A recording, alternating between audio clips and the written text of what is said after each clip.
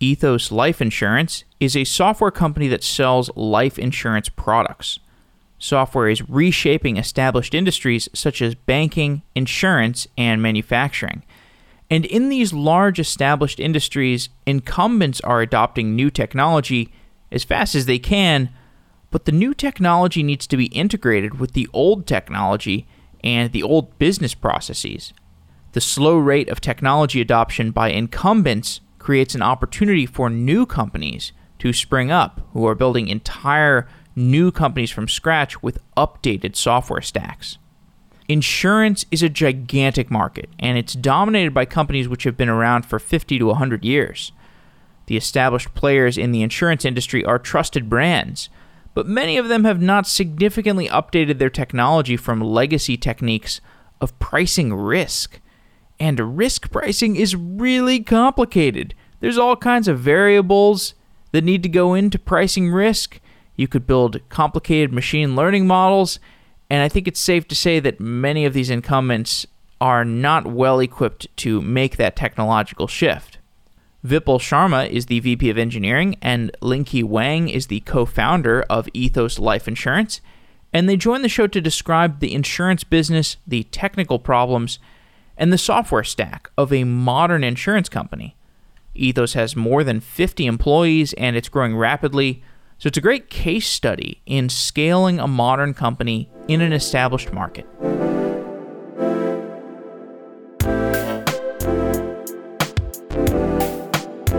Lingke Wang and Vipul Sharma, welcome to Software Engineering Daily. Thanks so much. Thanks, Jeff. In college, I had a strange experience, and that was the experience of somebody taking me to dinner and pitching me on life insurance the whole time. This was somebody I had known in high school, and he emailed me ostensibly just to catch up, and we had dinner, and then he spent the whole dinner pitching me on life insurance. Why did that happen? That's a really great question. I had a very similar experience coming out of undergrad. I met a life insurance agent who was an alum of my school, and we met at a bar, and he actually convinced me to buy a whole life insurance when I was 22 years old. It's a career, and these folks are salespeople.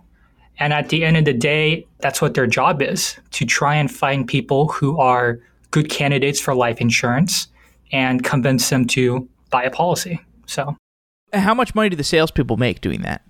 The average statistic that I've seen online is that a typical agent will make about 70 to 90% of the first year premium in commissions. That number is going to vary depending on how many years you've been in the industry, what kind of product you're selling, so on and so forth. Who buys life insurance? The typical person that should be buying life insurance, in my opinion, are folks who have families, folks who have something to protect. Because at the end of the day, the purpose of life insurance is to protect your loved ones financially if the worst thing happens to you. Now, there are other cases beyond family protection that one might buy life insurance. For example, a business might buy life insurance on a key executive, or a super wealthy person may buy life insurance for estate planning purposes. But for the vast majority of Americans and the vast majority of people, the reason to buy life insurance is for family protection. And as I understand, life insurance is priced through these actuarial tables, right? Like historically, these are tables that basically predict when people are going to die? That's correct. So actuaries spend a lot of time looking through population, demographics data, so on and so forth, to create mortality tables of every 1,000 people, how many people do they think is going to pass away in a certain year. And these tables are created based on the population of folks in a life insurer's historical data. And how good is that data, and how accurate is it in making predictions? That's a really good question. Some carriers have more data than others. And even if the data is good, at the end of the day, a meaningful impact into the performance of that data is how you execute underwriting. And underwriting is basically the evaluation of an individual person against the category of risk that they're supposed to be placed into. Describe some of the inefficiencies of the life insurance market. Life insurance has been around for 150 years. The practices that life insurance companies are using have been very much outdated. So, for instance, the sales of life insurance, 99% of it go through a life insurance agent, like the one that you met, like the one that I met. The distribution force is basically human to human. And there's very little technology that enables life insurance companies to actually provide an end-to-end sale online. Most life insurance companies have dozens, if not more, of different systems that don't talk to each other. Things from the underwriting system, things from the policy administration system, things from the sales management system. These systems don't talk to each other and therefore make it really hard to deliver an end-to-end seamless online journey for customers. We'll get into the engineering eventually. I want to make a little bit more context. Lingke, this is your second life insurance company. Why have you started multiple life insurance companies? That's a really good question. So after my experience of buying that permanent life insurance policy back when I was 22, I eventually came to realize that that policy that was sold to me was really not the right fit for my financial situation. And at that time when I made that realization, my co-founder Peter and I decided we will look into this problem. What essentially we came to realize was that the industry has made life insurance into this very complex morass. And we wanted to come in and help bring it back to basically the roots of what life insurance is meant to be, family protection. And so we started our first company, Ovid. This is our first year of business school. And essentially the goal of Ovid was to help folks who have permanent life insurance policies and sell those policies to institutional investors. And that was a way to basically solve a symptom of the problem that I had, which was I had a permanent life insurance policy that I could no longer afford to pay. And I wanted to figure out a way of recouping some of the money that I paid into it over the past. Now, what we realized with our first startup in life insurance was that that's a limited market and we're solving a symptom. And what we really wanted to do with Ethos was to solve the root cause of the problem, which is helping people get the right kind of coverage in the first place. I see. So the first life insurance business was basically you've got buyer's remorse. You've got this policy that you're locked into, and you want to sell that policy so that essentially instead of, your family potentially getting your life insurance in the case that you pass away, you basically say, I'm just going to cut my losses and just sell this to somebody else. So that person on the secondary life insurance market would end up making the money in the event that you passed away. Correct. It was a way for folks to liquidate this large asset that have paid a lot of money into. So that's an interesting business to start with in the sense that it is like a limited market. I can imagine the liquidity being pretty low. Like, I don't know anybody who has, well, I guess that kind of thing doesn't come up in daily conversation. I don't know who has resold a life insurance policy or who buys these life insurance policies. I imagine at the time you were like, maybe we could be a category creation, or maybe we can like increase the liquidity of the market through technology, but I can also just see it not working out. Or you just saying, well, let's just go after like the main part of the market, like the initial sale. So what did you learn from that first what else did you learn other than like the market in a little bit more depth? What else did you learn from that first life insurance company that you're applying to your current one? Yeah, we learned a whole lot about life insurance in general. When we first started Ovid, Peter and I had zero life insurance experience. And so there was a massive learning curve in order for us to get up to speed in the market. And that taught us a lot of the inefficiencies of the market, that everything is sold through humans. It's all person-to-person relationships. There's very little technology, and all the existing technology is really backdated. Things like underwriting and policy administration are super complicated problems that carriers have solved by bringing on, tens of hundreds of people to tackle. And so that insight was kind of the key insight that led us to eventually start Ethos. So to get into the technology side of things, Vipul, maybe you could start off by just talking about why does building a life insurance company differ from building a traditional SaaS web app that we might think of? Or does it differ? Is it just like any typical SaaS web app? Yeah, that's a great question. Well, in principle, it is not. You're trying to build a delightful product which is extremely efficient for your customers. For different companies, a customer for Amazon might be looking for a product and getting it shipped to their home as fast as possible. For us, the experience is largely the same, which is a person is looking to buy a life insurance policy, and we want to get the policy in their hand as fast as we can. So the principles and the team structure or the technology that is required to make that possible is very much the same. The problem we are solving, however, might differ a lot, which means that every single day when we are solving problems, we are learning more and more about life insurance, and we are finding solutions to bring efficiency into that system. Describe your stack. Yeah, so we think about a stack in terms of the user journey. When a person is looking for life insurance, the journey starts with, okay, what do I do? Where do I go? Where do I buy life insurance from? How much do I need? What am I going to pay? From that search, they end up finding somebody who is ready to explain them what life insurance is all about. Largely, it is an agent. In our case, it's an automated product. So it starts with what we call acquisition. Then it goes to the channel that we call growth, which is converting people who are looking to find life insurance into a user that will meaningfully engage with our product. The next journey is engagement, which is the application submission process, which is a very similar experience like TurboTax.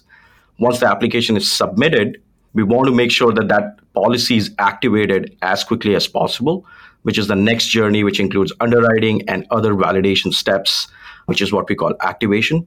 And then the last step, which is administration, is making sure the users know what their policy is, they can make changes to it, and we care about retaining them for the life of the policy.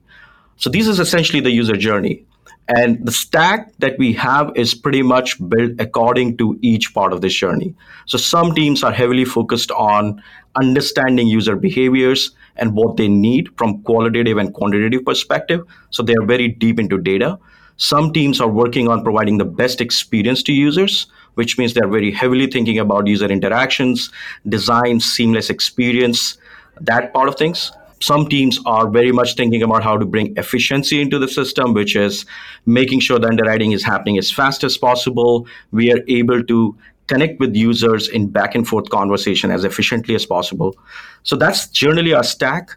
On the technology front, we are hosted in AWS. We use cloud for most of our things, and we use all the modern tools that are available to us to actually bring this technology or convert this into a product. Okay, so we'll come back to the engineering, but I think it's probably worth explaining to the listeners just top down what happens on the website. So I went through the onboarding flow. It was certainly friendlier than interacting with my friend who was trying to sell me life insurance. So basically it's a questionnaire. It asks me a set of questions. Like I go to Ethos Life, I say, oh yeah, I'm looking for life insurance. Ask me this curious set of questions. Like, am I in good health? That one made sense. But then it asked for like my annual income, my zip code. I was kind of like, why does this matter? Like, why does my zip code have any bearing on whether I get a cheap or an expensive life insurance policy? Yeah, that's a great question. So at the end of the day, insurance is about calculating risk attached to the policy. And that risk is calculated by several pieces of data. By going through our application process, user is self-reporting a data on themselves. That data is how healthy they are, which may depend whether what's their lifestyle is all about, what kind of activities they have in their daily life, and what kind of profession they are in. Now, zip code is a great example. The demographic within the zip code makes a lot of difference, which means what kind of food you eat, what kind of activities you are in. And that actually is a great indicator of your overall lifestyle that you're living in that zip code. All of these pieces of information are discrete data points. But when you put all of them together, you're essentially trying to predict how healthy an individual is. And based on that, categorize them into a risk pool, which ultimately decides the pricing for the coverage the user is looking to get. Could you explain the concept of a risk pool? Yeah, so in life insurance, typically the way you price a product is with what's called a risk class. So you might have heard terms like standard, preferred best, terms like that. Those types of terms describe a risk pool that a person might be put into. At Ethos, we have 5 different risk pools. There can be more depending on the company.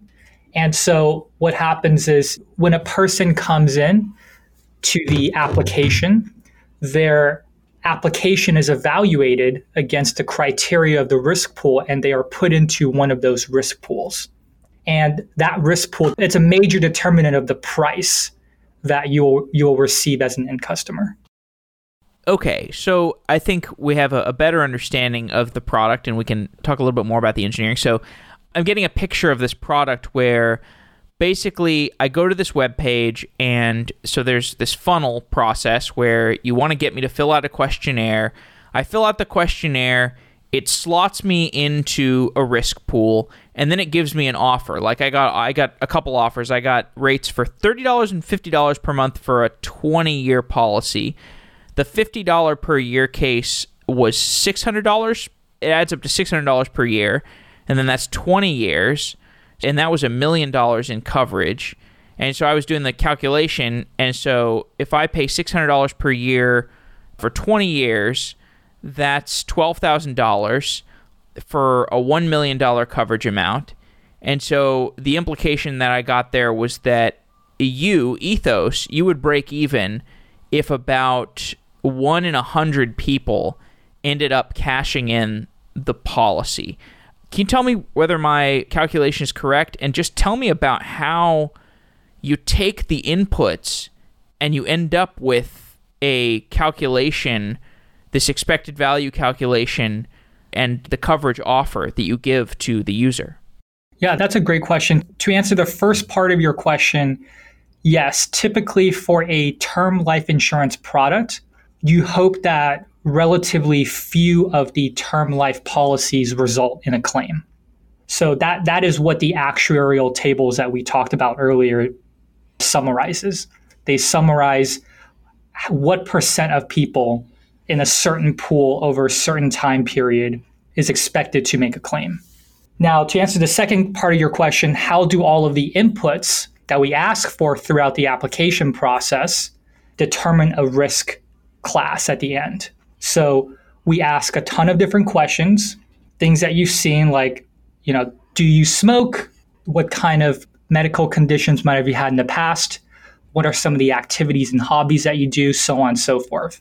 All of that information is then combined with third-party information that we collect on you from other APIs and data sources. And all of that go into an underwriting model that then determines what risk class you end up in. Yeah, and you can think of it as a very similar to any machine learning problem, where there's a set of data, there is a set of input, there is a model that is predicting something, and then there is a validation process of the output of that score. What we are seeing is that in traditional underwriting, it's largely a manual process.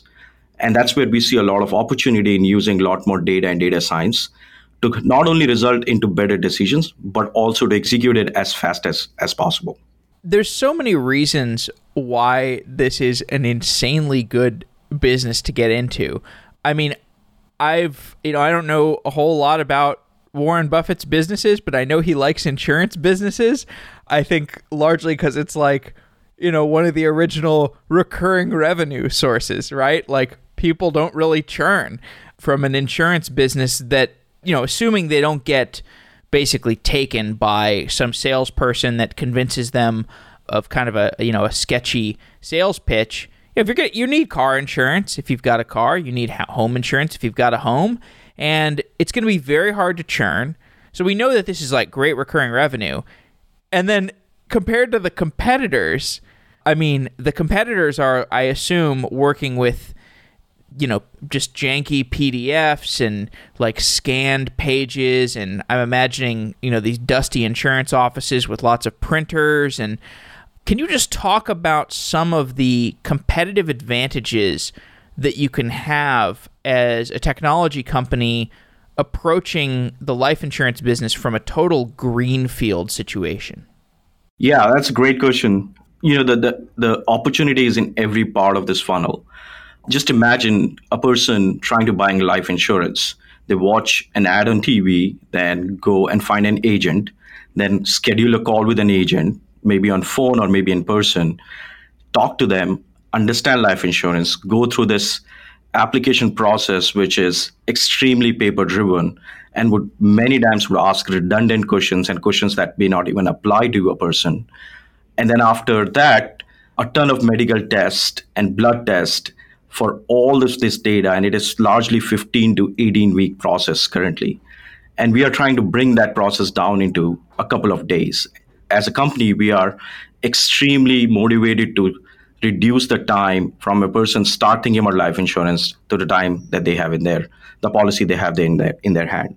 So what is our leverage? By using technology, when somebody looks at our ad on Facebook and Google, they directly jump into an application process. By really thinking deeply about that application process, what questions should be asked based on what we know. If you're answering certain questions, maybe many other questions don't apply to you, and we may not even actually show you those questions to you. Where can we use third-party data to bridge the gap so that you don't have to go through that lengthy application process? And removing the amount of time you're spending in filling up that application. Once you submit that application, how can we have the underwriting process, which is the risk calculation that we have talked about, as fast as possible?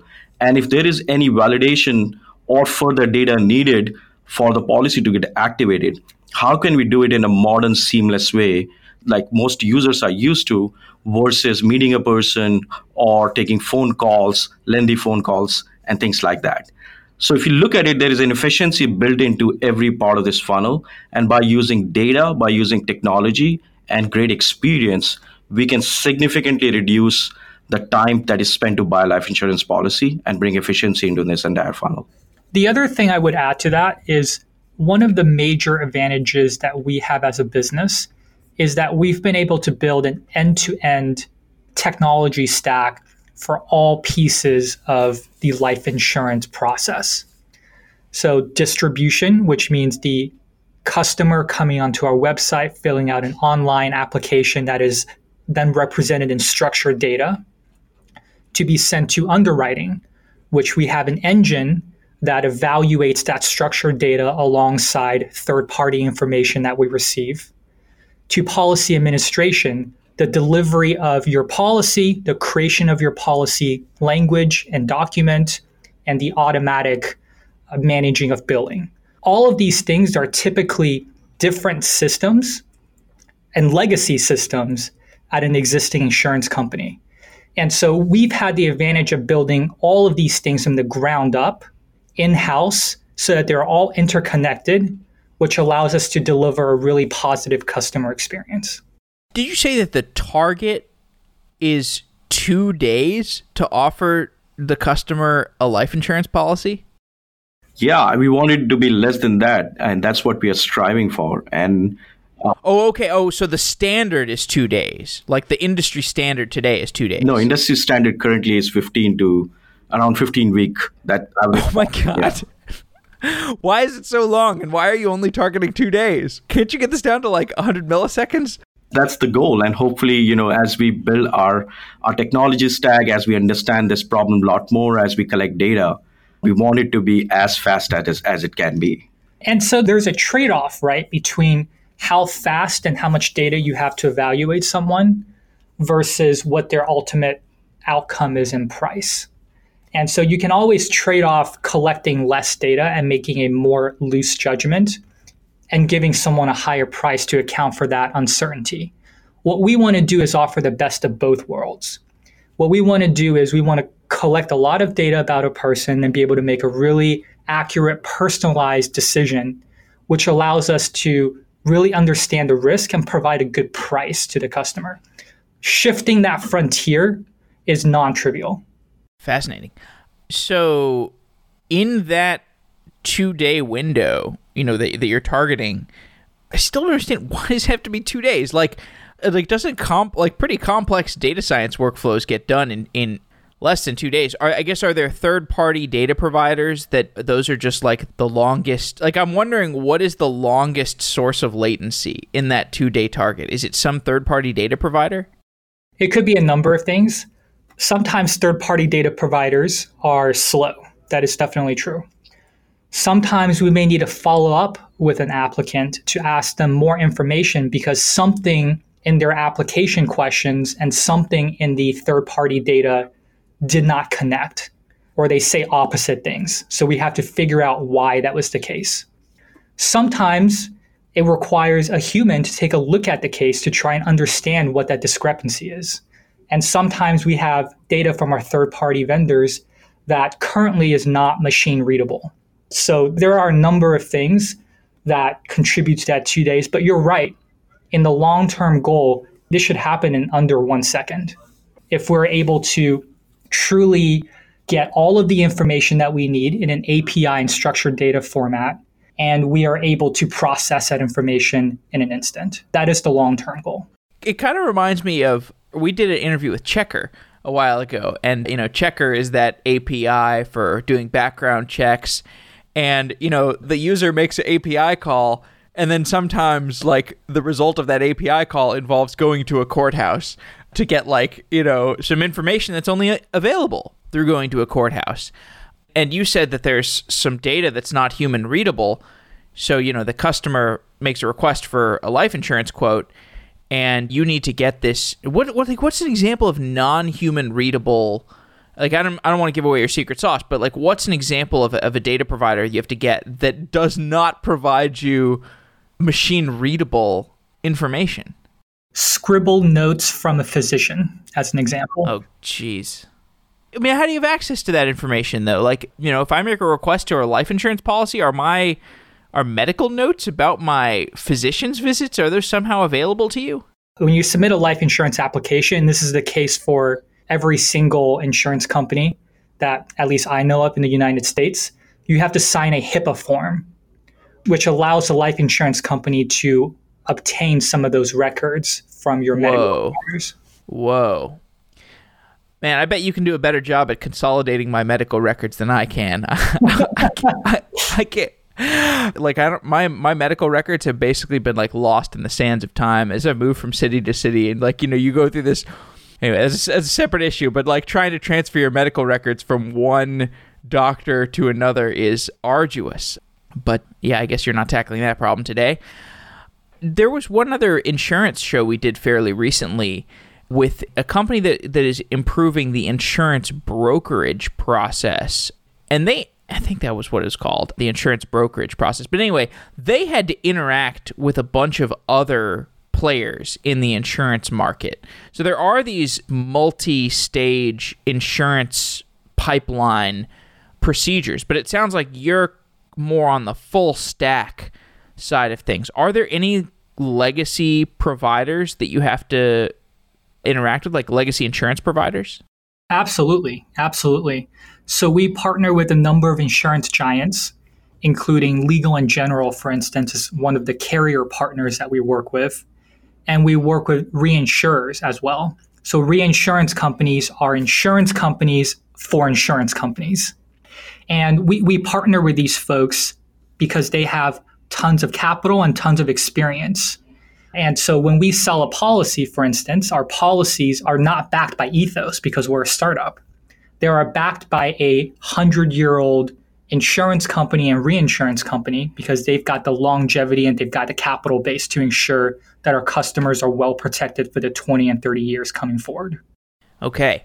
Let's come back to the engineering side of things. So how much quote unquote data science is going on today? And tell me about your data engineering pipeline, Vipul.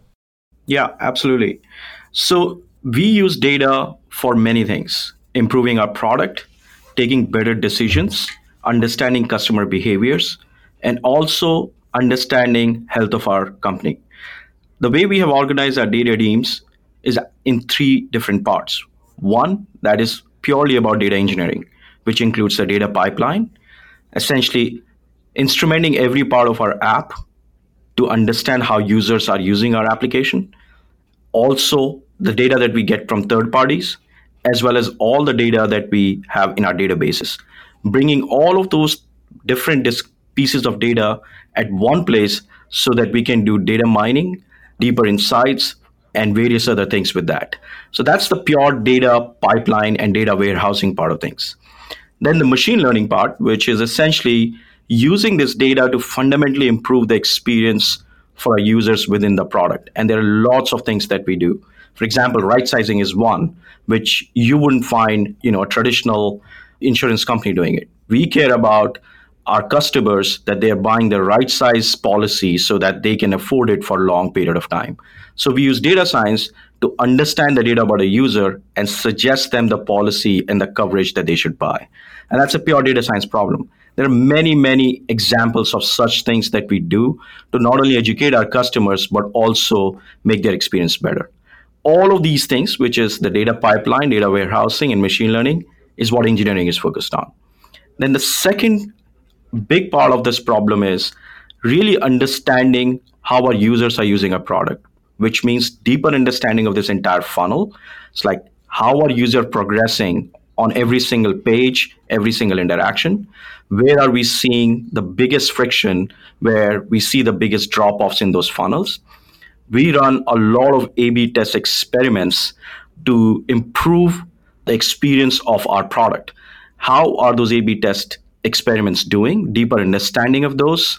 All of this is what we call product science. And our product team and product managers are deeply involved into this aspect of really deeply understanding our user behavior.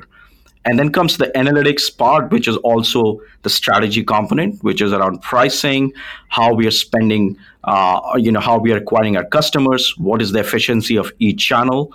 All of those things is a very strategic piece, which is in our business operations team.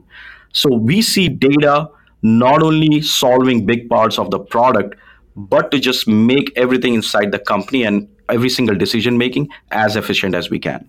Right. So basically, if we talk about the data side of things, I'm seeing two problems that are related, but probably use fairly different stacks. So one problem is the onboarding flow data problem, in the sense that if you're trying to get people to fill out a form and make it through a funnel for purchasing a life insurance policy, and then there's all these things around, like, do you send email follow-ups? Do you show Google Ads to people? This is one side of the data problem. It's kind of the architecture of your funnel. That's one very interesting problem. The other very interesting problem is this data engineering, machine learning problem, where you've got tons of data, you've got a user with a certain set of parameters, and you want to match that user to the right sized available policy or policies that you can present them with. So I'd kind of like to talk about the stack.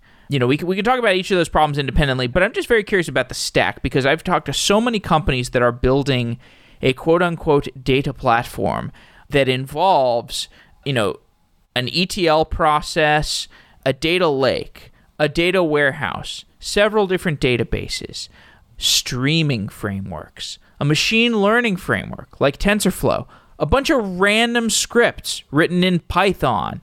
You've got all these different things that fit together in a quote-unquote data platform, and there's not really like best practices around this kind of thing. It's sort of like people just duct tape and chicken wire these different pipelines together? Because that's kind of the state of the art to the extent that I understand it.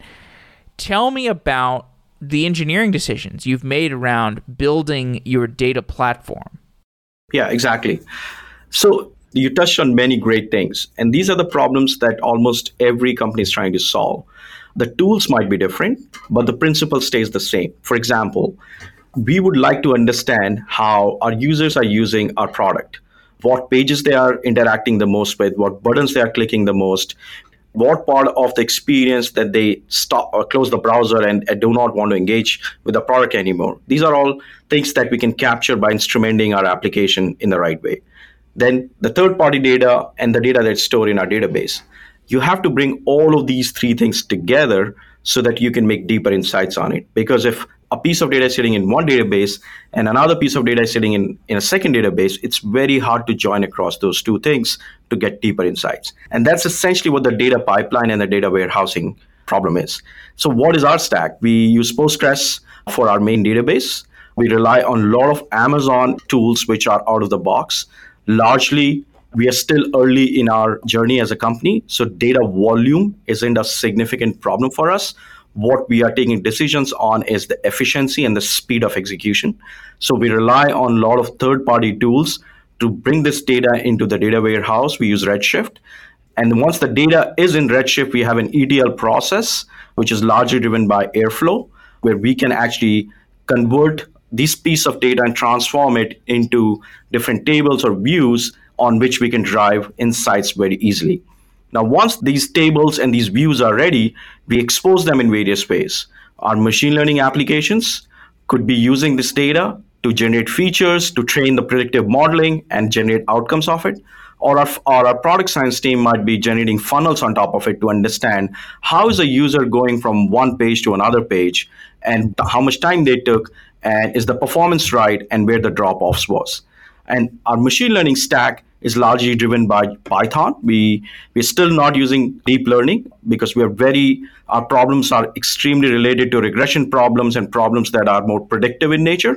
And so we are using things like logistic regressions and few other algorithms using some really amazing Python toolkit. And we drive funnels and charts using a lot of third-party tools such as Heap, Chartio, and things like that. Okay, pretty cool. So as you're starting to get into this machine learning driven approach, have you noticed any pricing differences between what your machine learning models suggest and what the insurance giants recommend traditionally? I think we have seen some of that, but we're very careful to make judgment calls on that at our current stage because of the limited amount of data and experience we have. We, in conjunction with our insurance partners, spend a lot of time looking at not only our data, but also historical data and over 100 years of experience on life insurance mortality. So for sure, but we are still very much in the learning phase and exploration phase of that. I would reiterate what Lingke just said a little while ago, that pricing and how much data you collect are two things that we have to balance against each other because it's essentially a risk calculation. If we have users spend a lot of time in our application process, maybe the underwriting process would be faster, which may result into a cheaper price, but we might give them an experience which might not be very efficient because we are taking them through a lengthy application process. So it's a balance that we have to keep in mind to how to make sure the users are deeply engaged with the product, but also get the right price for what their needs are. Okay, interesting. So let's go a little bit deeper on a specific machine learning model that you might be building. Can you just give me an example of the end-to-end workflow for build? Maybe you can give me any example model that you want to talk about. Just the process of getting the data, maybe cleaning the data, putting the data into, database or data lake or, in-memory system, whatever. Just tell me how the sausage is made. Yeah. So I'd already talked about right sizing, but I'll choose another problem just to bring diversity into our discussion. So churn. Churn is something that we deeply care about because we want to make sure that users are with us for the entire life cycle of their policy. And churn is essentially a predictive modeling problem. When people are submitting an application, when they are getting the policy activated, we want to make sure that everything is going right in order for them to stay along with that policy. So now if we want to predict the churn, let's say we want to predict whether somebody who is engaged with us and got an activated will churn or not, the data of the applications that they fill would be in our Postgres database. We will take that data and the third party data that we have on them and bring it into our data warehouse. Now, our data warehouse has this entire set of data that based on their application, their behaviors, how they're using the product, and all the third party data in one place. Now, our machine learning problem is essentially saying, given what we know about this user, what's the probability of this user churning in 2 months, 3 months, 6 months, 8 months, 10 months? It's a predictive problem. And so we look into various of these signals that we build just like a regular machine learning models. We come up with initial set of features or attribute that we think about are important to make this prediction. And then we train it based on the data, for example, a set of people that have not churned and a set of people that have churned. And our machine learning models will now see those two things and start to weight these attributes based on the data they're seeing and will result into some kind of model which will have weights for each one of these attributes. Now, when a new user comes in, we can take them through the same pipeline where we have all of this data for this new user, and we take those attributes, convert the data into those attributes, and based on the model that we have built a while ago, we can now predict when will this user churn and what would be the key attributes why they would churn. For example, one of the things that we discovered when we look at churn is that one of the big reasons that people churn is their credit card expires and they forget to make payments. Now that, by being a technology company, is very easy for us to solve, is build the notification systems into the pipeline so that we can now remind users that, hey, your credit card is about to expire and you might actually churn and lose the policy. Please go ahead and update it. By using machine learning, now we have solved a critical part of this churn problem. Let's zoom in on one particular aspect of this. So the data warehousing. The definition of data warehousing, as I understand it, the kind of the modern definition is if you want to get a bunch of data into a place where that data can be accessed really, really quickly, you often put it into a data warehouse. So a data warehouse is useful for performing a lot of calculations over large data sets, and it's expensive because I guess this data is usually in memory or it's in a place where you can access it faster. And so you can't just keep all of your data in a data warehouse. Can you tell me about how a data warehouse fits into your engineering process? When do you put data into the warehouse? When do you take it out of the data warehouse? And what systems are performing those? I think that's called ETL, where you're putting data into the data warehouse and taking it out. Yeah, absolutely. So the reason why anybody would use data warehouse has many things to do with. Like one of the things that you touched upon is the efficiency of the query. When I run a query, how fast it can run. Without a data warehouse, if the data is in memory is one aspect of it, but imagine if your data is stored into 3 separate databases. Given every company's stack would use multiple data stores to store their data. They might be storing flat files or third-party information on S3. They might be storing structured data in a relational database like MySQL or Postgres. They might be using a NoSQL system where they want to get high reads output by writing fast, something like Cassandra or MongoDB. Now, since the data is spread into these different locations, when you need a query where you need to join across these 3 different things, it's extremely hard because now you have to figure out a way to connect the dots between 3 different stores. That's where data warehouses becomes really handy because now you can take all of this data and bring it into one central place. Now, not only you're saving time on network, but also all of this data sits very close to each other. And you can structure it in a way, whether if it is in different tables, then you can join across those tables. And by using modern systems like Presto or BigQuery, you can do it extremely fast. Or you can go through an ETL layer and create a view or a table where you bring the data that is needed for a query into one place so that you can query on it fast. So data warehouse not only solves the speed problem by executing a query fast, but also made data extremely accessible by bringing all different pieces of data in one place and making it extremely easy to access that data. How do machine learning frameworks and streaming frameworks, how do these things interface with a data warehouse? Or to what extent do they interface with a data warehouse? Yeah, so in a very simple way, data warehouse is kind of your large database in which you can store your entire data set in different views. And for machine learning problems, you need to be able to get that data, run your models, train your models to bring output from this data set. Now, some of these problems are batch processes. For example, you don't really need real-time decision making in order to make decisions. So, for example, like for our churn, if we run it once a day, that would be fine for us. But if there is any other problem, for example, if we want to reflect in real time any part to our customers on our product, maybe codes or some other thing, that might need a real-time machine learning model. And that's where streaming comes into place, which can stream data to a model in real time. We can use this model to make decisions and stream it back to our product. So it's largely between batch process and real-time processing, and different systems help you do both those things. Okay, interesting. Let's zoom out a little bit. Crunchbase tells me your company is 50 to 100 people. Tell me about the experience of scaling Ethos.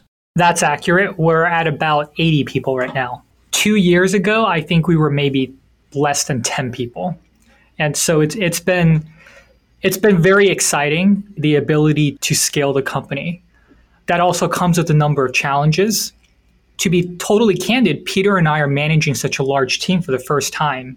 And we're very fortunate to have brought on exceptional, experienced leaders like Vipul, who has managed a large team in the past.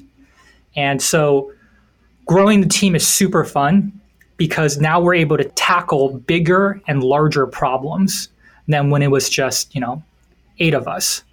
And so that's been super exciting and something that we're looking forward to growing in the future. How's the company structured at this point in the sense of what are the different teams? Because, you've got these interesting data science problems. You said you have a role, what was it, product engineer? No, product scientist. What is a product scientist? So product scientists are folks that have data experience, but also deep product experience. Regular data scientists or data engineers would largely look at the problem from engineering point of view. They would be very excited in the scale of the data, the processing of the data, building models in a way that can derive some output or solve a problem.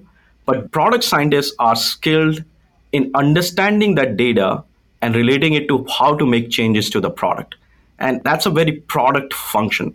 So our head of product, Gokul, have deep experience coming from Facebook, Instagram, Snapchat. And one of the things that these companies have done really, really well is use product scientists to use the data that engineering is building and make the product constantly better by learning from it. And that's what product scientists are. What they worry about on a day-to-day basis is how is our product funnel? What stages are there in the funnel? What attributes and things we should be looking at? Is an experiment doing better on desktop versus mobile? Is a particular experiment doing better in certain segment of users versus not doing certain segment of users? And these deep insights are extremely useful for us to continuously create an experience that our users will love. And it's not just quantitative, because there is a big qualitative piece to it, which is where our design team plays a big role in constantly talking to our customers, running user testing, and also keeping, understanding how our users are qualitatively talking about our product. And you take this quantitative and qualitative data that we gather from various sources and make data-informed decision. And that's what product scientists are all about. And then to go back to your earlier question of how our company is structured in general, we have different functional areas. So we have engineering, product, design, customer experience, marketing, legal, so on and so forth. And there are also cross-functional pods that work together. So for instance, Our growth pod includes not only engineering and product and design, but also includes our customer service reps, so on and so forth, and our analytics teams. And so that's how we think about the company in slices of the customer experience. And that's a major factor in how we structure our teams. Hey, Vipul, what's the hardest engineering problem you've had to solve in working at Ethos? When I started, the engineering team was 6 people, and now we are getting closer to 30. And to me, when I think about problems, I think about it in 3 ways, which is product, people, and process. And my role is to think about all of those 3 things at the same time, which is as we are scaling our engineering team and hopefully from 30 to 60 very soon, what processes are working and what processes are not working. A certain set of agile frameworks, which might work at when you are 10, will not work when you are at 50. And how is our culture evolving along with that? So that's the process part of it. The people part of it, what kind of people do we need at different stage of the company? Earlier part, you're extremely motivated to ship product as fast as you can.